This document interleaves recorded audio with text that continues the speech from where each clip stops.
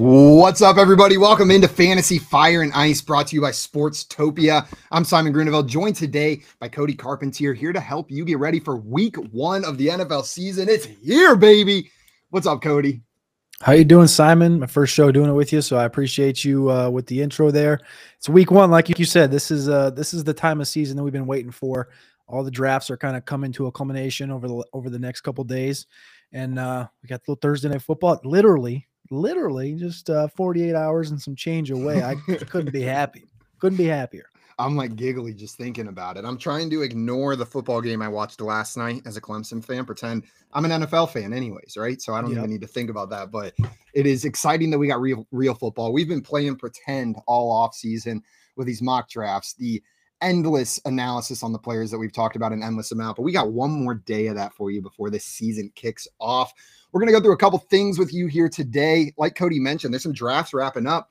Our friend Chris Towers over at CBS tweeted out yesterday that the largest draft day on CBS Fantasy Sports is on Tuesday. It's today. Over 12% of their leagues draft on the Tuesday before the league starts.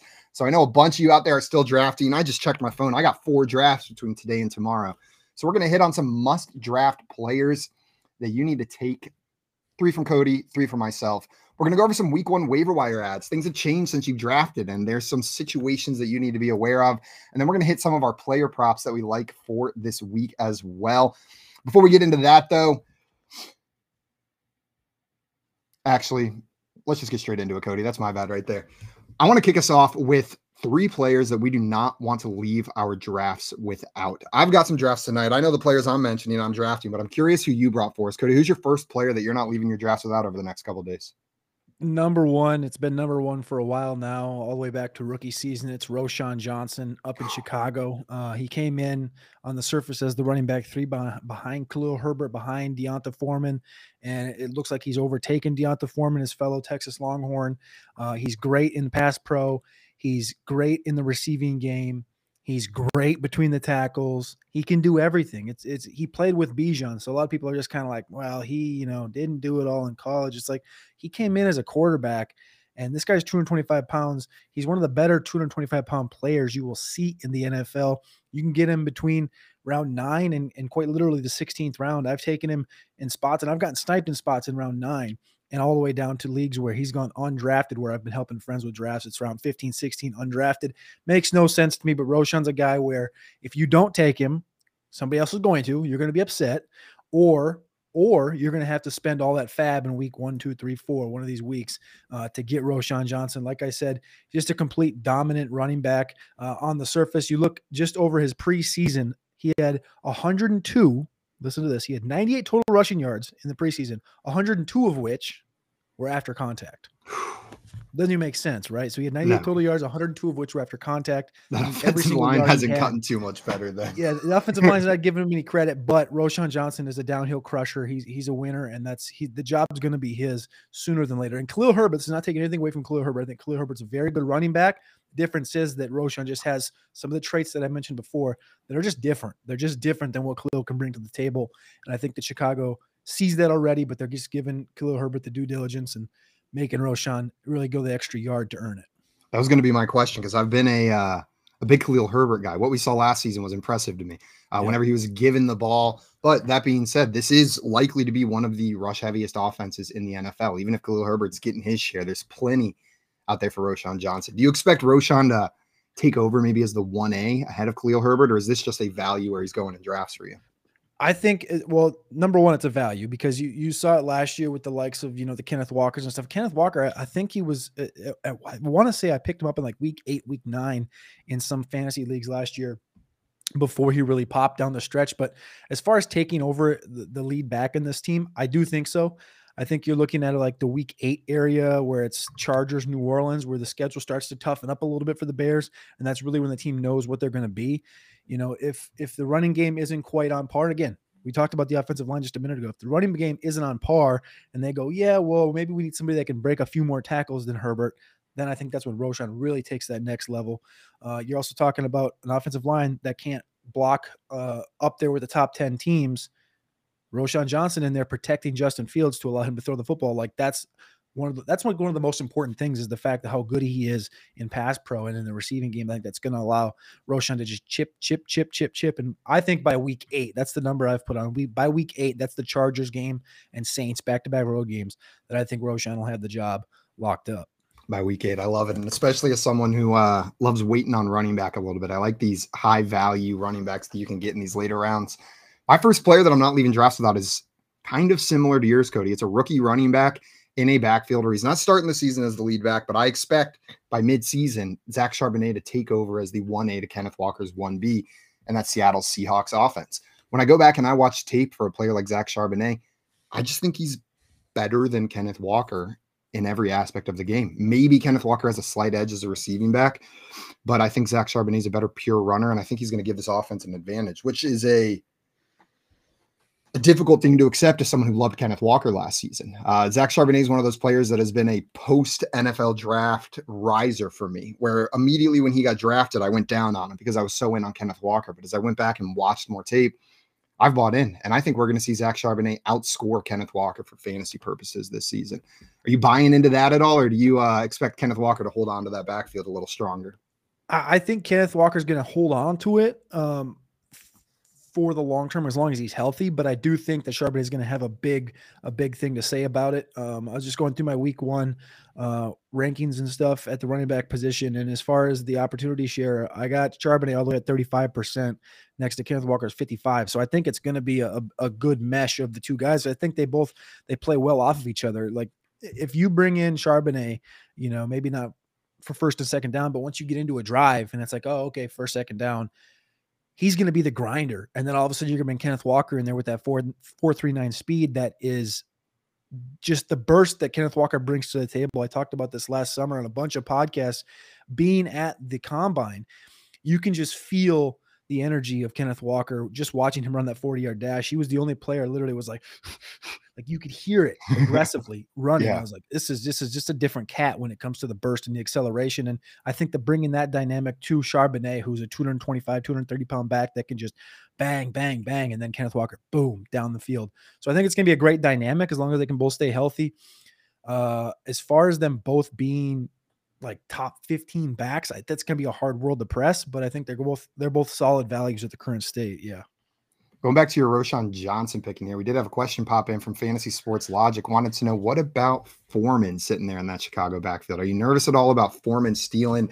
The talk is him as the touchdown guy, as the goal line back. Do you have fear for that? Not really. I like Deonta Foreman. It's just that he's aged out. He's 27. They brought him in before Roshan was drafted, and then they drafted Roshan. They're like, well, I guess we maybe don't need Deonta anymore. So I think they're going to just give him his respect, and you're going to see a little bit week 1, 2, 3, I think, out of Deonta. But everything that I've heard out of Bears camp and over at Roster Watch, we go to all the training camps, and my man, the trash man, was up there at the Bears camp, and he's like, it's Khalil Herbert, and then it's Roshan Johnson. He's like, and Deonta really hasn't been getting that much work. I think it's just more of it's one of those weird things where the teams do this. It's not really insurance, but it's like, we only have Khalil Herbert and we want to leave this offseason with a plenty of running backs. And that was one thing that I definitely came away with at the combine, was that Seattle, Chicago, Atlanta, they all mentioned it. They're like, yeah, we need more than one back in this league. So they go out and get Foreman, who we know is a competent back. He's 230 pounds. We know he can do it. He's done it the last couple of years. And then they go and get Roshan Johnson, who just happens to be a little bit of a better version of Deonta Foreman already. So that's kind of could he be a potential trade candidate down the line? Or if an injury happens, of course he's going to be a great value if an injury happens to either one of these cats. So I like Deonta. It's just an odd situation for him. Yeah, I tend to agree with you there. Whenever you look at the other backs on the roster, I don't have too much excitement. That doesn't mean he's not going to have fantasy value this year. I feel like Deonta Foreman is the kind of player where every year, no matter what team he ends up on, who knows if he'll even be on the Bears later this season, there's going to be 2 to 3 works of fantasy relevant value because running backs get hurt, and Deonta Foreman is a serviceable back. Before we get into our next player, Cody, I'm going to come to you for your next one. I want to remind everyone that you can go to fantasysportslogic.com to check out the VIP promo for lifetime access to Contrarian Edge Optimizer. 10 $20 entries into Drafters' $2 million best ball tourney and a $100 deposit credit and much more. Again, that is at fantasysportslogic.com to learn more. Get in on that value. It pays for itself immediately just with those free entries. And then you get lifetime access to the Contrarian Optimizer as well. Cody, player number 2 for you that you're not leaving your draft without. You started with Roschon Johnson. I like that one. Who's coming next?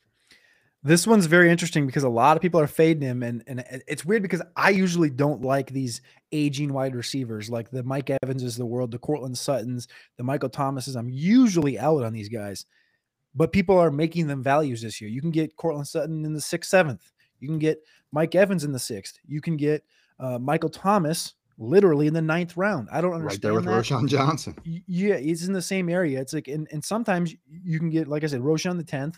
I'll get Michael Thomas in the 9th, get Zay Flowers. Like that's the creme de la creme of drafting for me right there. But Michael Thomas, I think I'll hit on this one is people forget that, yes, he did miss a lot of the 2021 season, but he did come back at the start of last year.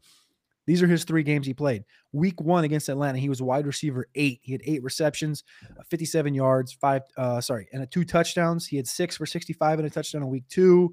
And then he got hurt in week 3 against Carolina, but he already had 5 for 49 in that game.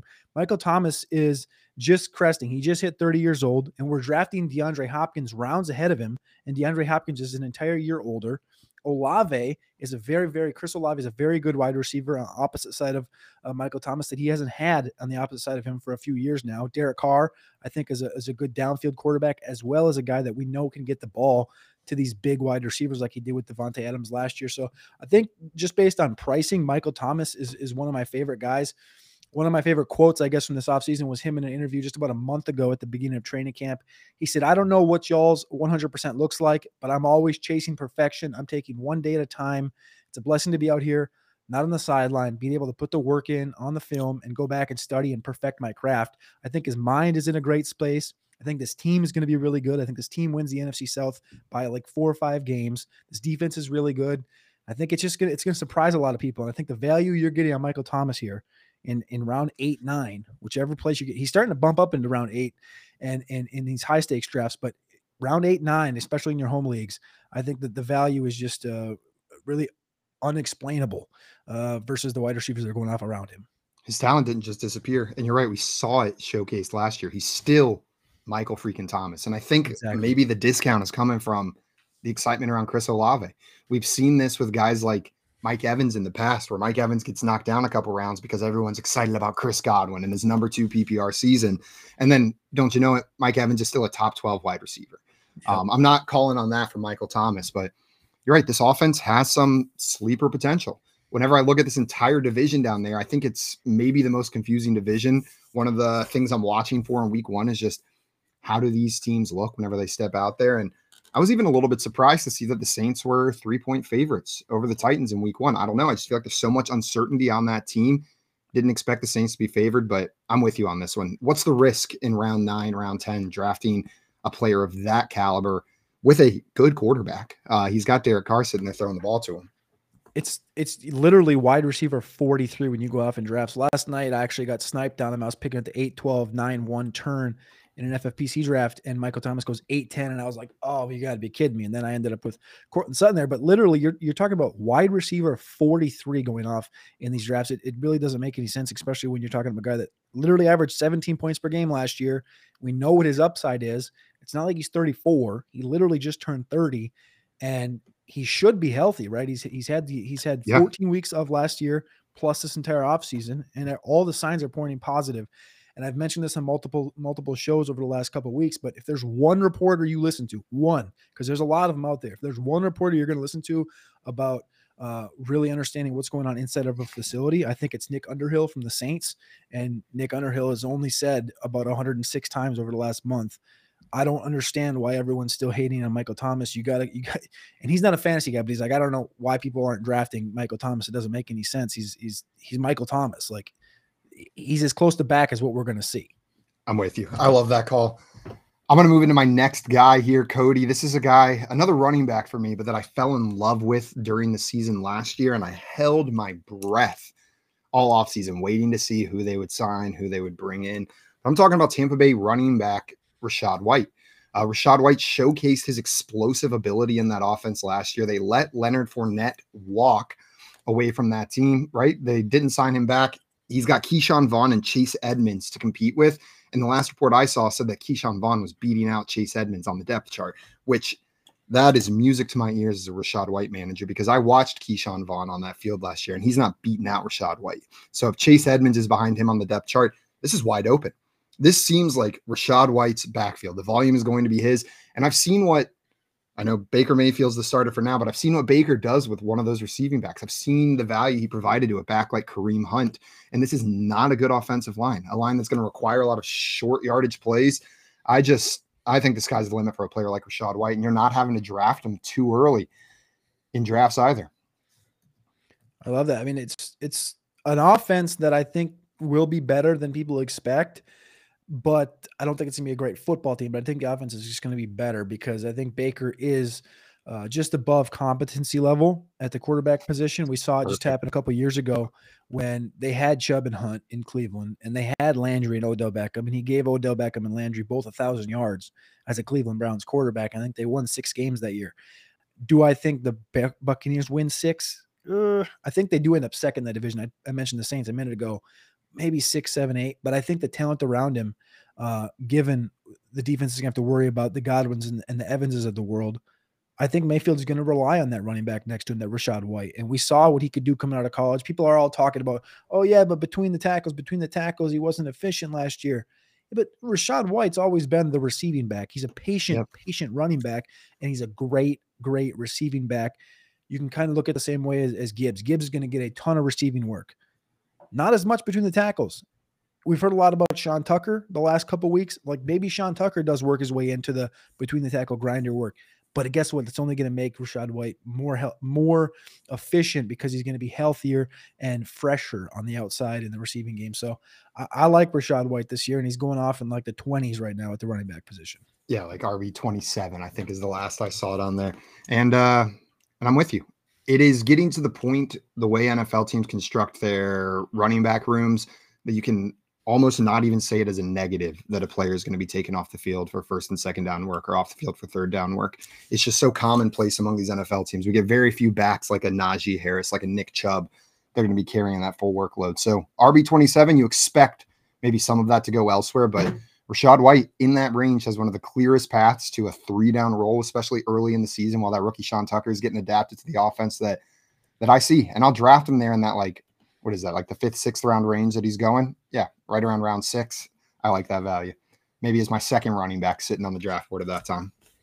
Bingo. Exactly. That's I saw him go 6'4" in that draft I was referencing earlier last night. So that's right in the area where you don't have to worry about him flopping as your top running back or your second running back. Like, it's right in that 2-3 zone as far as depth on your roster. Cody, who's number 3 for you? Your third player you're not leaving drafts without. This one is almost as favorite as Roschon is. But Hayden Hurst is a guy that I just watched these drafts unfold over the last month. And it's just like, I could be sitting in the chat on YouTube watching some friends draft, and I'm like, hey, draft Hayden Hurst. And they're like, nah, I'm going to draft, I'm going to draft Chig Okonkwo or Juwan Johnson or Isaiah Likely. And I'm like, guys, you don't understand. Draft Hayden Hurst. And then they go, why? Why are you drafting Hayden Hurst? He's not going to do anything. He's never done anything. It's in Carolina. Carolina's a bad offense. And I go, this cat just turned 30. I have a little bit of an advantage because I was at Carolina Panthers training camp during my training camp tour this year. And basically what Frank Reich said is, we don't have a true number 1 wide receiver. They have Jonathan Mingo on the outside, who's already beaten out Terrace Marshall. It happened before the injury. For those Terrace Marshall truthers out there, I was one of them. But Mingo beat him out before that. Mingo's on the outside. You have Thielen on the inside, and you have Chark on the outside. And all of 3 of those guys do different things, right? Thielen is great underneath, on the inside, on the outside. He's going to be always open. He's a savant in the route game. Chark's great downfield. Mingo slants, goes, whatever you want him to do, he can do it at a good to competent level. Now, the thing is, Hayden Hurst is the leader of this offense. That's Bryce Young is there. Bryce Young is a great quarterback. Bryce Young is a leader, but this is a good segue here. Is Deion Jackson brought this up. He goes, we have leaders and dogs. Not all dogs are leaders. Not all leaders are dogs. Bryce Young is the leader. Hayden Hurst is the dog. That's how this offense operates. Hayden Hurst is going to be the leading target getter in Carolina this year. And I've said that 100 times, and I would bet a ton of money on Hayden Hurst being the target leader in Carolina this year, just because of how important he is to Bryce Young, 85%, I would say 80 to 85% of the passing game work in Carolina is going to be within the first 8 to 10 yards of the line of scrimmage. And I think that's only going to help Thielen. That's going to help Hurst. And I think as far as where Hurst is going off in drafts right now, which is between like tight end 25 and 30 on most times, unless I'm in your draft and I reach on him. Tight end 19 though. Yeah, exactly. But I think as far as that goes, like you're literally down here just throwing darts at, the Cole Kmets. I love Cole Kmet. You're throwing darts at the Tyler Conklins, the Michael Mayers of the rookie season, the Irv Smith we've never seen do it. I know what I got in Hayden Hurst just because we've seen him play in all these different situations with a lot of talent around him. And now he just happens to be kind of the most polished and the best talent on this receiving game in Carolina. So I can't say enough positive things. I just think, again, he's the dog of this offense. And I think he's going to be the leading target getter in Carolina.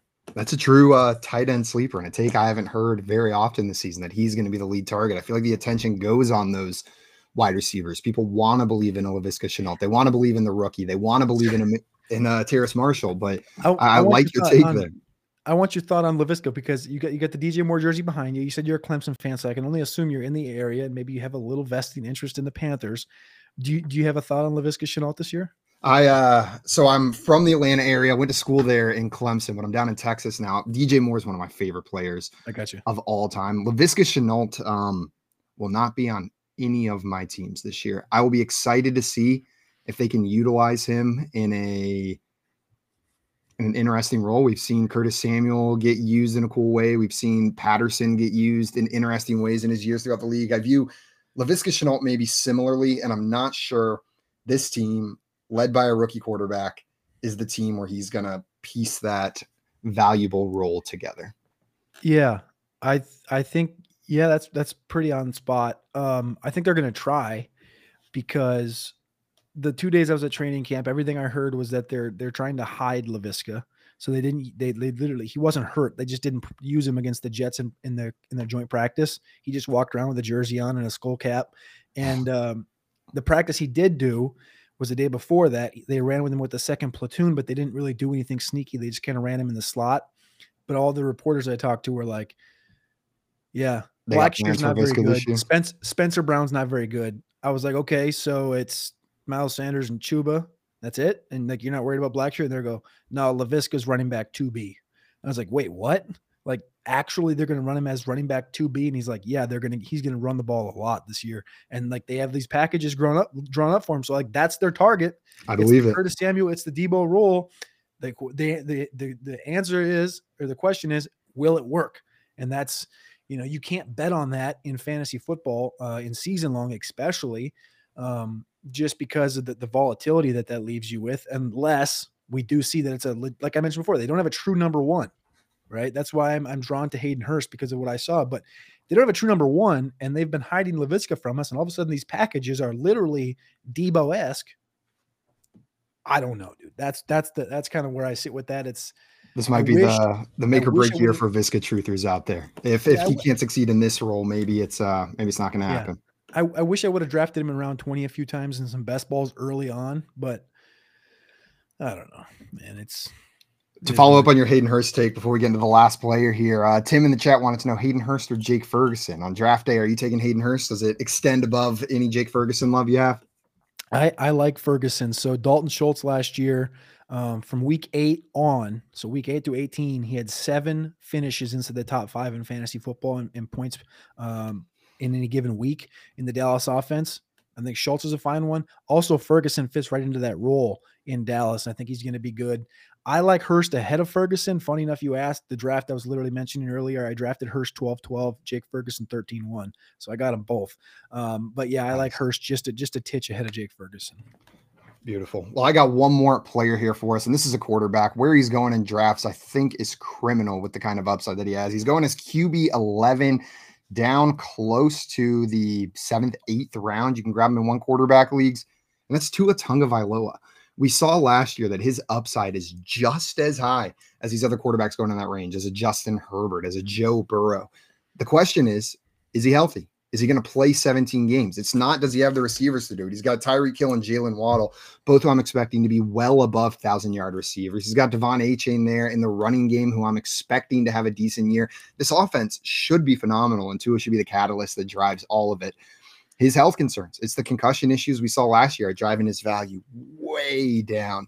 I love drafting Tua there, and then late in these one quarterback leagues, grabbing a Sam Howell or an Anthony Richardson or one of these high upside guys towards the end to try to pair with my Tua just in case something goes on. But I listened to what the team's saying, and after I watched what Tua went through last year in the magnifying glass that is on the Miami Dolphins organization, I don't believe that they're stupid enough to trot him out on the field from, like, let's just look at it from like a selfish PR perspective as the Miami Dolphins, to trot him back out on the field if there's a legitimate risk of him seriously career-ending injury happening to him with one more hit to the head. This is one that people always got to convince me over. I love the talent around him, but a lot of everything I see tells me that, you know, these receivers kind of keep Tua afloat as far as making him look like he belongs in this tier of the Daks, the Deshaun's and stuff, and where he's going off in drafts. It's so tough for me. I'm gonna be straight honest with you. Haven't clicked the button one time on him this year. Do you, when you draft him, do you like to have one of those Waddles or Tyreeks with him, or are you cool just drafting him as a one-off? What's kind of your angle with him? Because it's just so tough for me. A, you bring up the health, but B, the quarterbacking. I guess usually too, also, if I don't get one of those top end guys, I usually just ship it and get like a Richardson or Dak or Cousins who are like free. But Tua is also always one tough. It's a tough sell for me always. I hear you. I think what I look back at some of his game logs while he's still getting integrated into this offense last year, establishing rapport with these receivers. It was a new offense. He's dropping games with close to 500 passing yards in there, 469 passing yards in week 3, over 400 a couple more times. Like, this dude has the upside that some of these players have. I trust Mike McDaniel. I trust this offensive system. It truly comes down to me, just the health. I know we can hit Tyreek deep, and I know Jalen Waddle is going to be open for him regularly. That dude changed the type of position that he plays in the NFL last season. He went from being a more possession guy and adapted to this offense. Seeing things like that gives me confidence that Mike McDaniel is going to keep this offense running nicely, and Tua should be. Do you disagree with that he has like top 5 quarterback upside with the players sitting around him? Yeah, definitely with the talent around him. I think he does have top 7 upside. Top 7 upside. Top 5 is really high. Like the group is just so loaded this year. But top 7, top 8. I think he's right on. He's got the upside to get that Burrow Herbert cusp, just with the talent around him. But then those dudes have talent. Those dudes have a monopoly of talent around them as well. Herbert is one of those guys. I think he's going a little bit higher, which is why he's not my guy instead of Tua this year. I view them similarly, but you're going to be shocked even without the rushing if Herbert's a top 3 quarterback this year with Kellen Moore in town. No, dude. They and people are kind of hating on this Quentin Johnson thing as well, and they're like, well, Josh Palmer this, Josh Palmer. It's like, listen, dude, it's Keenan Allen first, then it's Mike Williams. They still got Eckler there. Gerald Everett's a good tight. Like, then you bring in a Quentin Johnson dynamic that is just an improved Jalen Guyton with other abilities. Like, this is going to be an offense. If it all clicks, this could easily be the top scoring offense in football. And I don't think that should be a hot take at all. If Kellen Moore comes in and this thing starts flowing early, I mean, this is, we've heard it, right? It's always the Chargers, dating back to the early Phillip Rivers days. Oh, the Chargers. They've been that sleeper Super Bowl pick every single year for like the last 8 years. It feels and like. I feel like we haven't heard that this year, right? And this might be. Maybe they were just waiting for everybody to shut up, and now they're going to come out and maybe look all right out there. Well, guys, everybody watching, we're going to move into some waiver wire ads right now. We'll keep this relatively brief today since it is week 1. Most of you just drafted. Some of you haven't even drafted yet today, but there is some shifting news that's changing the value of some of these players, especially some players that haven't been drafted. I think the belle of the ball right now when it comes to waiver wire ads is wide receiver Van Jefferson of the Los Angeles Rams with the Cooper Kupp news that has come out. Cody, first, I just want to throw it to you. Are you nervous about Cooper Kupp given the setback that he's had yet again? And if so, are you prioritizing Van Jefferson on your waiver wires here before week 1 starts?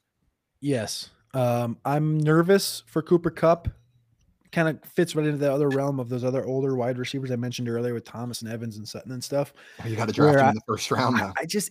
I wasn't drafting him in round 1 before the big thing comes out, but now I find myself, when you get to round 3 with a guy like Cooper Kupp and you maybe already have Jefferson on the squad, you're like, am I not supposed to click that button? Like, that's week 4 is looking pretty good. Like me. That's the range where I start to go, all right, but if Kupp does, take a couple weeks off, and I know this team's not good, so they're going to be throwing the ball a lot, round 3 area is fine. So that's interesting to me. But yeah, I think as far as the Rams go, Van Jefferson's the target. Over at Roster Watch, we've made him a target for the last 2 months as far as being around 14, 15 guy. And if you're drafting today, it's not going to be around 14, 15. He's going to get pushed up just because of it. I think the other guy I put on this list for the waiver wire ads is Puka Nacua. Maybe not a lot of people know about him, heard of him, things like that. He was a draft pick this year from BYU. His tape looked good. Did not look good at the Senior Bowl whatsoever when I was down there in Mobile. And then I go to these training camps this year, and I talk to people that have been to other training camps. And it's just kind of like this door that you open. And it's like, oh, hey, what did this guy look like? And it's like, oh, you know who's been in the back pocket of Cooper Kupp for the last month and a half? Puka Nacua. Who? Tutu Atwell? No, Puka Nacua. And I'm like, all right, well, they're actually kind of similar players, so that does make sense. And if this guy goes to BYU, he's got to be pretty smart. And he's in the Rams offense, and there's not really a lot there. It's Tutu Atwell, it's Ben Skoranek, guys we've seen, not really take the next step up. Van Jefferson's got that 4.3 speed. Okay, Puka Nacua, they put him in there and play that Cooper Kupp role. Again, it's not going to be Cooper Kupp-esque, but it's going to be some version of a target hog if he's competent. I think I like Nacua. I like Van Jefferson. You also have to look at Higbee. Higbee's a guy too, but Higbee's going to be drafted more so than not. But as far as the waiver wire guys, I think I like Van Jefferson and Puka Nacua. I think they're both very interesting depending on how your team is built. Man, this may be one of the only seasons that we're advocating for multiple Rams on the waiver wire, given the state of how that offense looks. Yeah. We'll see if there's other injuries. But I like both those ads. One other wide receiver I wanted to throw out there, only rostered in about 60% of leagues right now, is Rashad Bateman. There is a lot of uncertainty there in that Baltimore offense with the new offensive coordinator coming in, the number of names they added in the offseason, adding Zay Flowers, adding Odell Beckham Jr. Rashad Bateman has the rapport established. Now, he was disappointing in the time that we saw him, but on the chance that he establishes himself as the top wide receiver, obviously Mark Andrews will likely be the top receiving option. I like to have Rashad Bateman on my bench, and he's one of those guys that after week 1, if he's not featured, I got no problem cutting him, which is one of my favorite kind of players to add here. Add him for week 1, see how it works, see what that offense looks like. Is OBJ the guy? Is Rashad Bateman the guy? Is Zay Flowers the dude? And if it's not Bateman, with the pre-established rapport he has, I'm a lot more willing to cut bait than you mentioned Zay Flowers earlier. I'm not cutting bait after 1 week with him, but I will with a guy like Rashad Bateman. Where are you at with Bateman overall? Like, as far as like, I don't do like a 3-strike approach. I take like a 4-strike approach. And for me, Bateman like hit that 4th strike this offseason with getting random cortisone shots when it was like, this is a cortisone shot's a short-term answer. Yeah. So I was kind of confused by the whole thing, and people I talked to it didn't make a lot of sense too. But you bring up 60%, and I'm like, okay, I can be brought. I love Rashad Bateman. Like, I can be brought back in on Rashad Bateman at 60% ownership, and I'm getting him for free. And all I have to do is watch what happens, because we don't know what this. We have an idea what this Baltimore offense is going to look like, right? They want to bring in a Zay Flowers, and the role that he would play seems like it would be a little bit of a Hollywood Brown plus some underneath work where he is good. Yeah.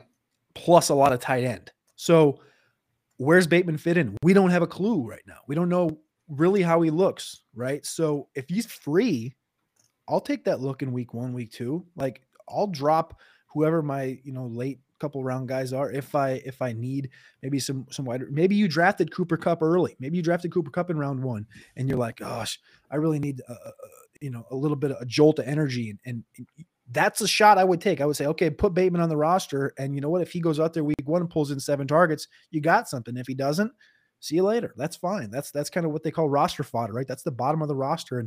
And Bateman owned in 60%. That's an interesting number. I hadn't heard that, because I did know that the discrepancy on ESPN versus like, the Yahoos or the sleepers of the world. ESPN has him like 60, 70, 80 spots ADP lower than these other sites. So that's definitely a site that you can definitely take advantage of some free Rashad Bateman. So that's one I hadn't thought of. So I'm glad you put that on the list. That's a great point too. Know your platform. make sure you know your platform and know the differences in ADP and where people are sitting on that list, because you can get some real sneaky values, especially on draft day. And sometimes those players hide down there on the waiver wire. For the running backs here on the waiver wire this week, I feel like the big talk is what to do with Jonathan Taylor. Definitely missing 4 weeks, potentially missing more. There's 3 running backs there in that Colts running back room: Deion Jackson, Zach Moss, and Evan Hull. And it seems like Zach Moss is the man forgotten by fantasy Twitter, and they're evenly split between Deion Jackson and Evan Hull. Where do you stand on this, Cody? If you're prioritizing one of those 3 on the waiver wire this week, if any, who's it going to be? So I'm working on my weekly rankings article that'll go up on Sportstopia this week. And I don't have any of these guys in the top 36, but I have Evan Hull 37, Moss 42, and Deion Jackson 53 at the running back position. And their shares, I have Moss at 50%, Evan Hull 30, and Deion Jackson 20. I think it's going to be a complete mess because I think it's going to be everything running through Anthony Richardson. But I think as far as what you're looking for in upside is a guy that can play in the passing game, a guy that can work good in pass pro, which is Evan Hull. I was going to say, sounds like Evan Hull. For both, right? And then you just had the upside of him being a rookie with dynamism. Deion Jackson has the athleticism too, but Evan Hull has that and some. And he's a little guy, and I think it's just, if you're looking for someone who's looking to make a name for himself, right? Everyone already has a predetermined thought on Zach Moss. Deion Jackson was fine last year, but nobody's actually seen what Evan Hull can bring to the table. I think Evan Hull's the guy that I would bet on if I'm just saying, okay, you get to pick one of these 3 guys.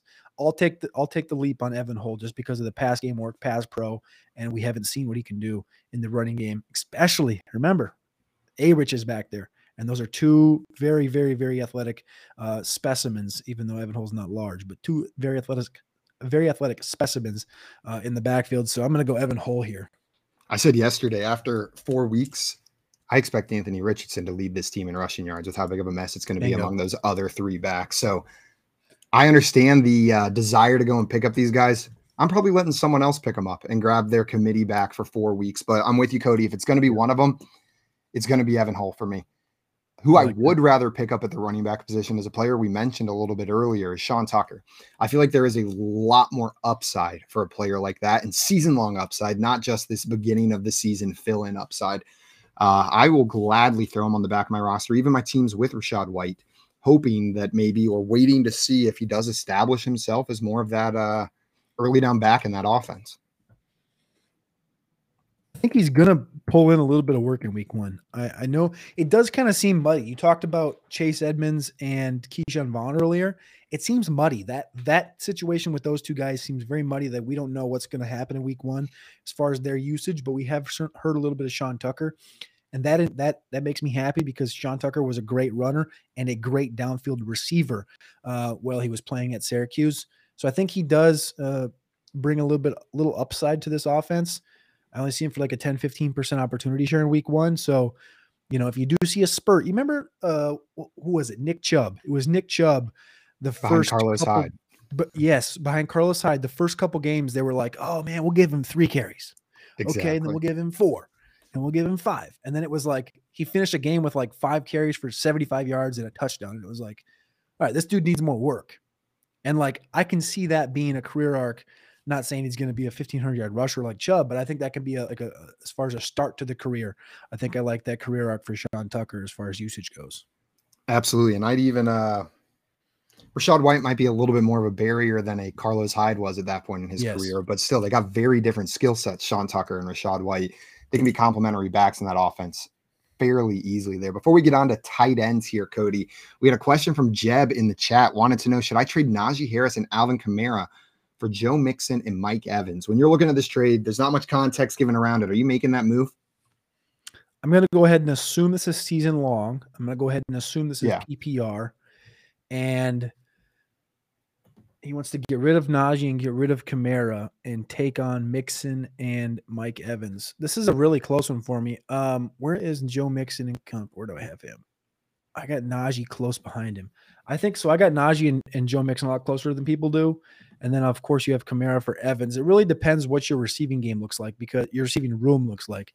If Evans is coming in and Evans is going to be your wide receiver 3, I would do it. if he's going to come in and be a wide receiver 4, I would probably keep Najee and Alvin Kamara. I hope that makes sense to you. So if he's coming in and you have like a Chase and a DJ Moore, and then it's going to be Evans, I'll do it because you need that kick up. He's going to be that guy. But if he's a stick down, I wouldn't do it. I would just stick with. I think Najee's going to have a great season, and I think Alvin Kamara is going to give you a lot of juice going down the stretch. I've been coming around on Najee here, so I just look at their roster. I look at Mike Tomlin's history, and dude's going to get one of the highest carry loads in the NFL this year. It's just what's going to happen. And whether you believe in that offense or not, volume equals good for fantasy production.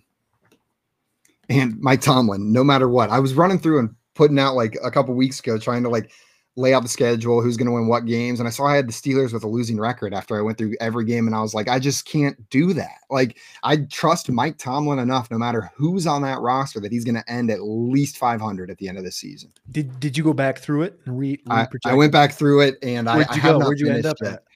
I have them with 9 wins at the end of this season. So we'll see. I've got the Steelers with 9 wins, but man, it's hard to put them below 500 with Tomlin there.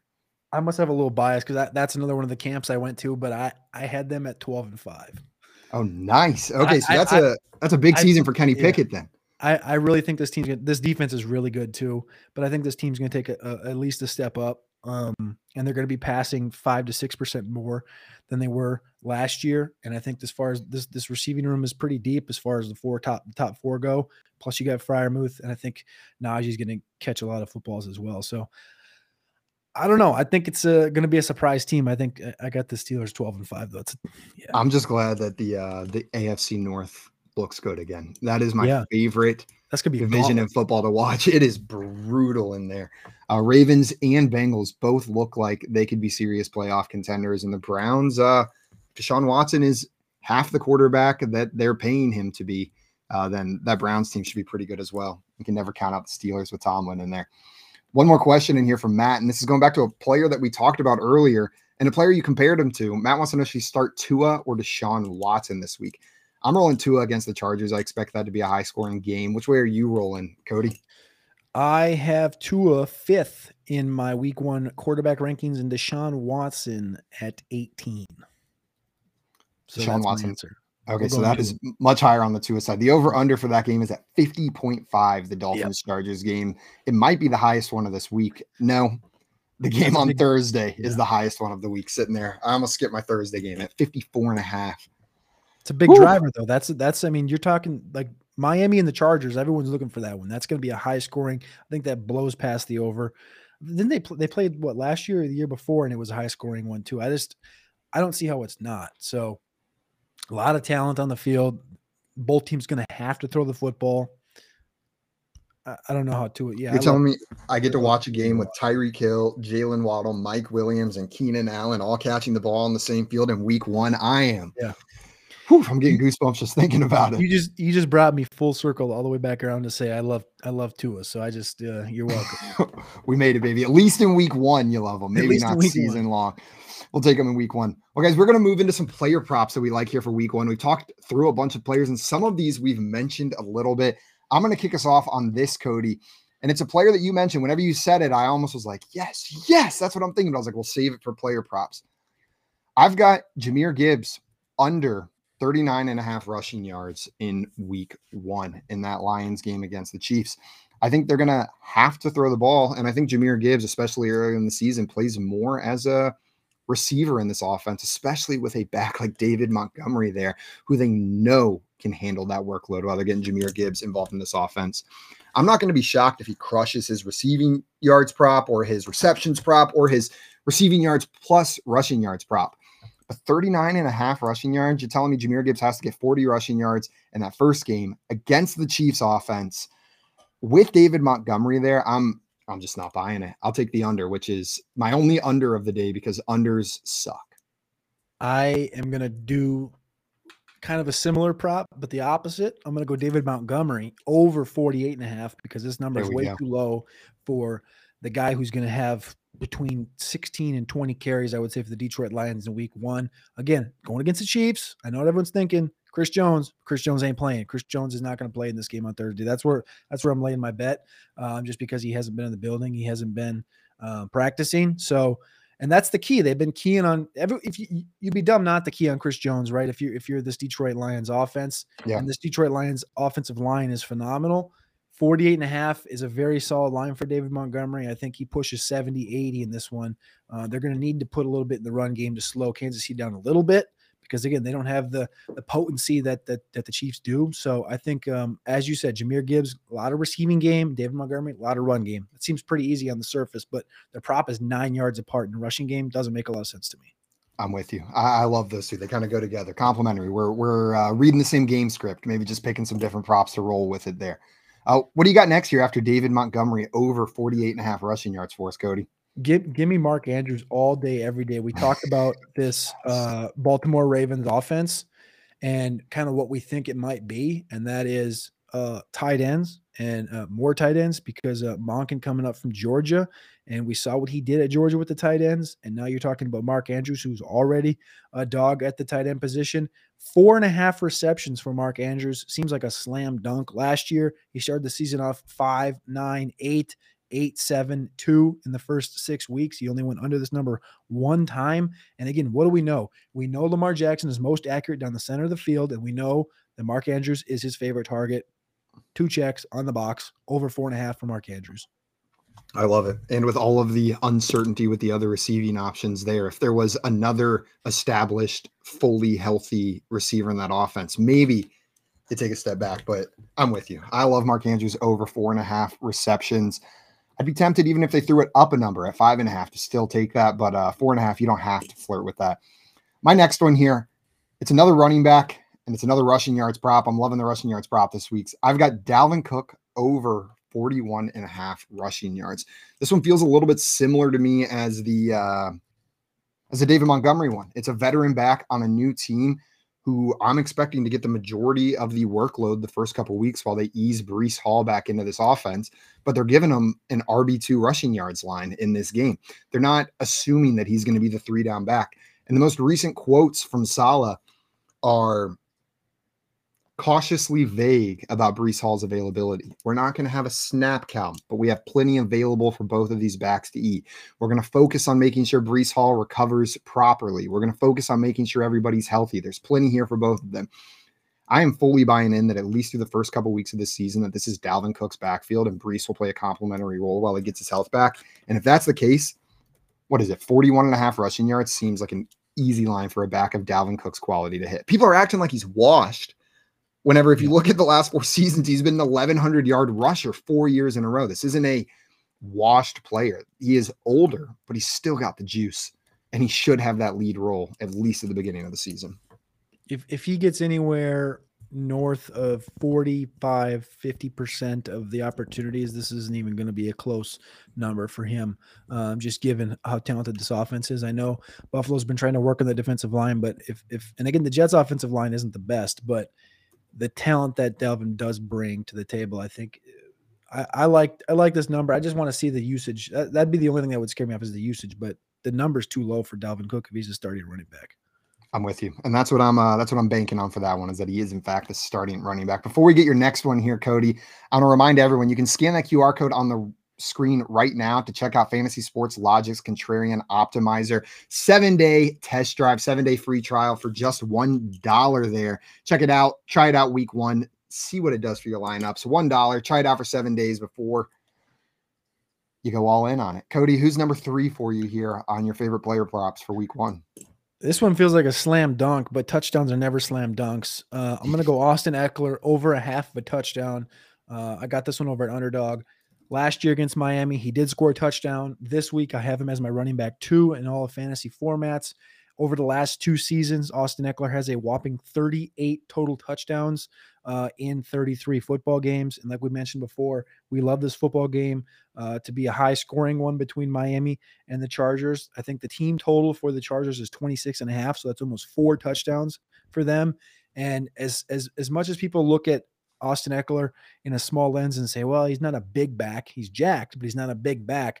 He gets a lot of work down the goal line, and I don't think Isaiah Spiller or Josh Kelly is going to be taking it away from him. I think week 1, we're going to get Austin Eckler touchdown. Let's take it.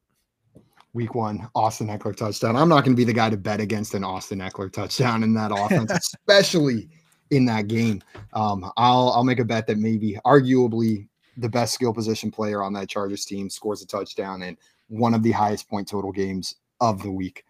I like it. Do you have any concerns for Austin Eckler's usage in the passing game with Kellen Moore coming to town, with Joe Lombardi, Mr. Dump Off himself, leaving? No, I would say no. That was kind of a weird answer. Was he? Yeah, no. That's how I feel too. It's like, yeah, I get it, but he's Austin Eckler. The thing is that that's where you're going to stay the healthiest. You don't stay healthy running between the tackles, right? You stay healthy when you're on the outside and you're not taking as big of hits. You're getting hit by safeties and corners and not D tackles. So I think that they understand that. We also remember Kellen Moore in Dallas used Tony Pollard quite a bit out of the backfield. And I think Herbert is just going to already have that innate feel for Eckler being out of the backfield next to him. I think that I'm not really worried. Does he lose maybe 10 targets on his total season? Sure, maybe, but I'm not really worried about a big drop off. I tend to agree with you. I think the talent alone and the coaching acumen of the guys in there will get the ball in Austin Eckler's hands plenty. My last one here, I'm taking another rushing yards. Week 1 is the week of rushing yards props for me, and I've got Josh Allen over 35.5 rushing yards. He hit this mark in 11 of 17 games last season, including both games that he played against the New York Jets. I know we're expecting this defense to be pretty good, but I think that plays into Josh Allen's hand a little bit. He's going to be scrambling a little bit more.